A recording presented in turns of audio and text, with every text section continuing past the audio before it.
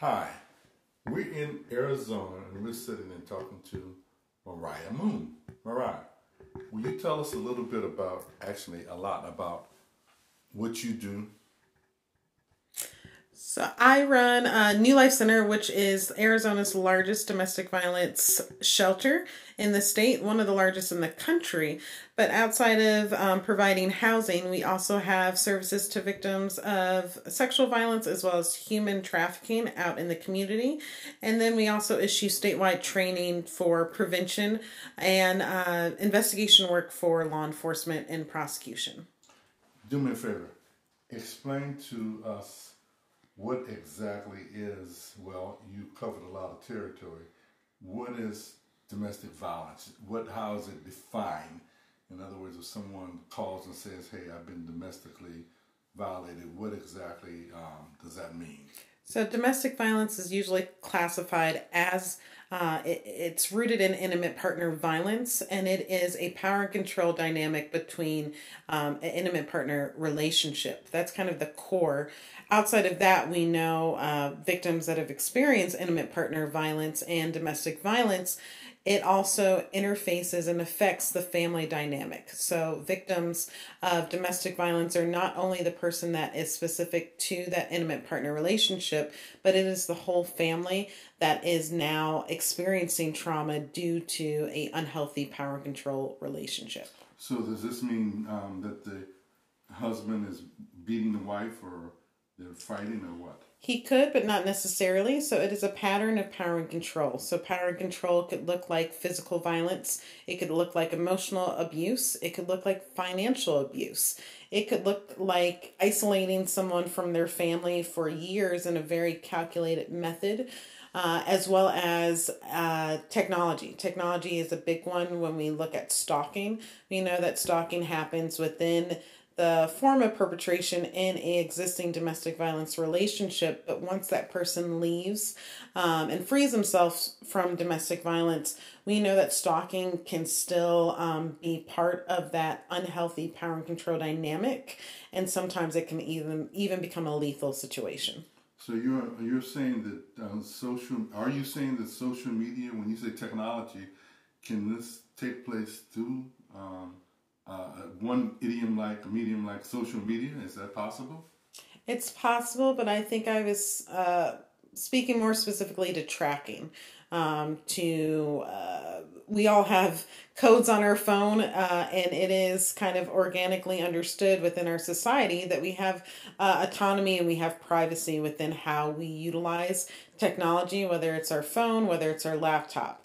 When you have a perpetrator of domestic violence coming and starting to tamper with one's phone, putting tracking on someone's devices, having way more of a interface and engagement with something that is very private to a victim, that's when we're seeing kind of the danger territory of, once I leave, or if I choose to leave the house, am I really safe? Is there someone watching me? A lot of times perpetrators will use tracking devices within our technology, and we always have it in our pocket to continue that power and control dynamic. So once someone finds out or believes that this is being done, so this sounds like location. They got these location devices. We have these location devices on our phone. Could that be methodology by which they use to track? Absolutely. And that's one of the things that we educate and do, whether someone's coming to our shelter, is that during the intake, we usually ask them to look at their phone and assure that there's no extra app or installing of a tracking. And then as simple as the family plan or model that I have is I get to track my mom. I can press a little button and I know exactly where that phone is. And so we always go through a double checking to make sure that all of those tracking possibilities on one's phone is turned off. Wow. So a lot of times I get alerts and I get advertisements or little tricky things that say click this to claim your reward, or your telephone bill has been paid, click here. is that part of, could that be part of a trick to get us to push the button and be tracked? No, I don't think so. Pertaining to intimate partner violence, that's usually not. I think that might happen with whether it's companies or different fraud agencies, but specifically to intimate partner violence, it's really basic, very simple ways that we all have access to of tracking someone else without their consent or knowledge. So you got a family and the mother and father aren't getting along, or the partners aren't getting along, and the kids are there, and the mother has taken the kids or has custody of the kids or whatever. So, and the partner's trying to get back control of those kids. Could that be parlayed into a situation for domestic violence? Because when you say violence, I always think about somebody having physical contact with the other person. And you just kind of like open up another door when you talk about technology and all this tracking stuff. It's technology, it's physical, but I think the layers of oppressive mental and emotional abuse we're probably looking at higher rates of people that have experienced that in intimate partner relationships and how dangerous that those interactions can be. Gaslighting is a huge thing. Gaslighting will make you spin out and will take away the assurance of what you're understanding as far as how you're existing in the world. Could you define that gaslighting, please? Gaslighting is where someone says that the sky is blue, and someone that you have a relationship with is going to shame you or just say, you are absolutely wrong. Don't you see that it's red? Can't you see that it's red? No one else sees that it's blue. You are crazy. You're an idiot. You're dumb. The sky is red. We may know that the sky is blue, but within that power and control dynamic and that very calculated conversation, your brain will trip up and say, gosh, am I crazy? Is this person right?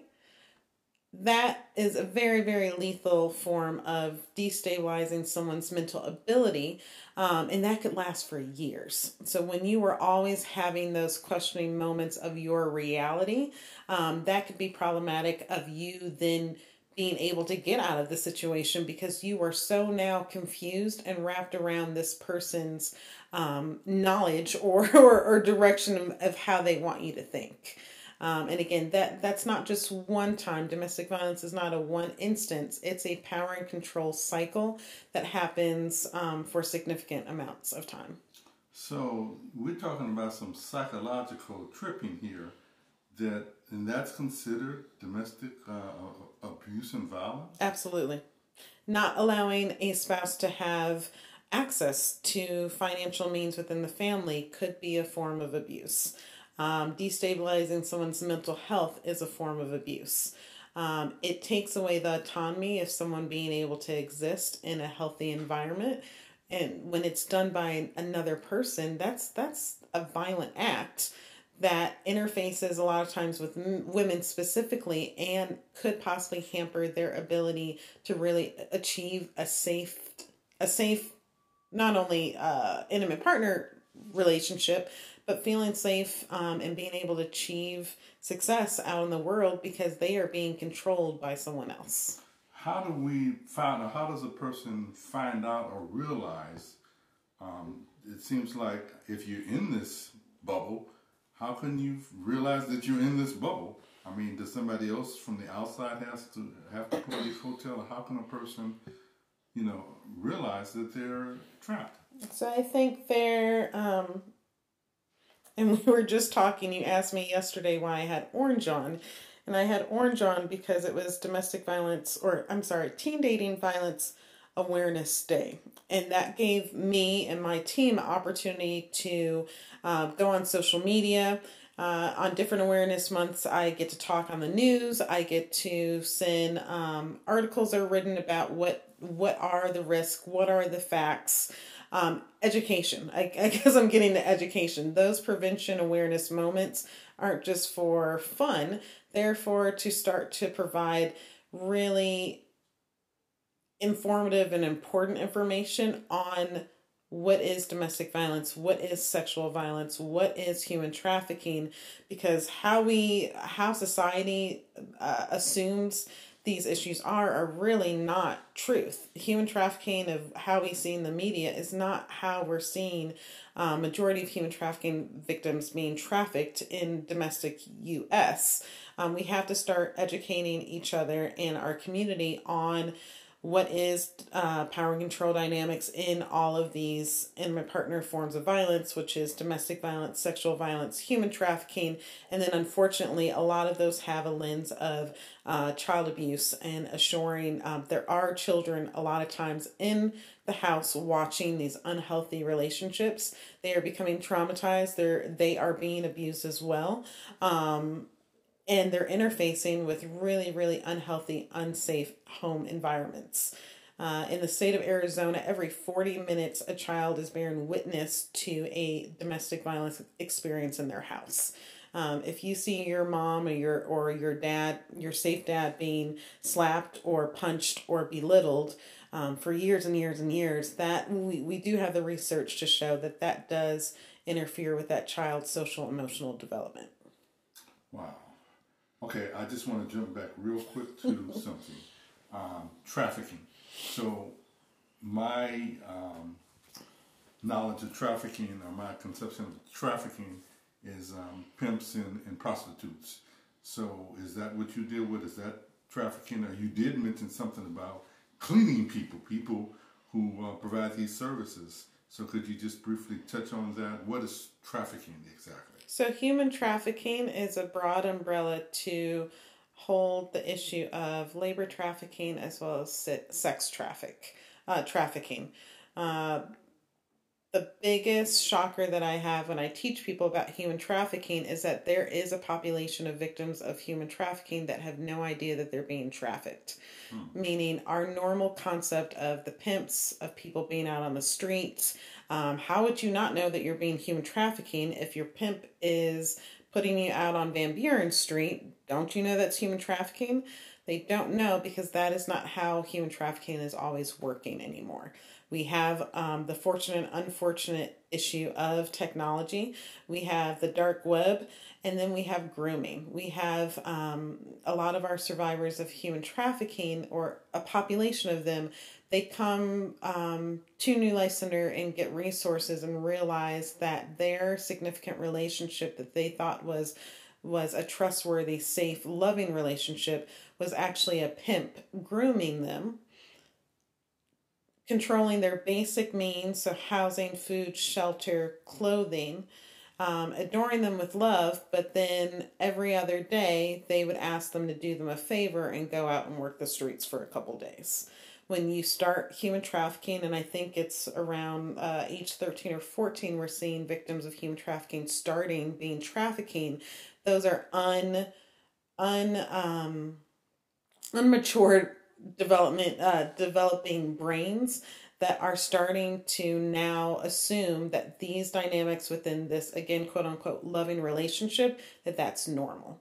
So they come and present at New Life Center thinking that this is normal. This is what I've been doing since I was 15. This is a normal, healthy relationship with me. So they have to be outside of the trauma of their body being abused for whether it's one time or whether it's for years. We have to deal with the trauma, and then we have to provide them space to understand and start learning healthy relationships.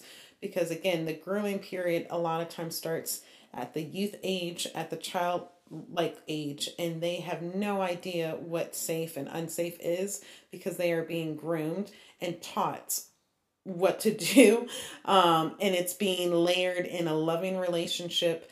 And it gets masked. That is a really, really covenant way to mask a really dangerous, violent situation versus what we see in the media of you get snatched in the alley and they put you in the human trafficking ring, or you go out on the street and work on a pimp or work for a pimp in the middle of the night. There are those things that are happening more so than likely. It is grooming into what they think are genuine relationships that are hidden, that people are being trafficked. Is there a site we can go to? Does your site have more information on this? Yes, so you can go to newlifectr.org where you will find resources about human trafficking, sexual violence, domestic violence resources. We do have a 24-hour hotline as well as a response team that will go out and support survivors of domestic and sexual violence. And then also opportunities to learn more and get involved with our agency. Give us that site one more time, please. newlifectr.org. Mariah, pretty scary stuff, but thank you very much. You're welcome.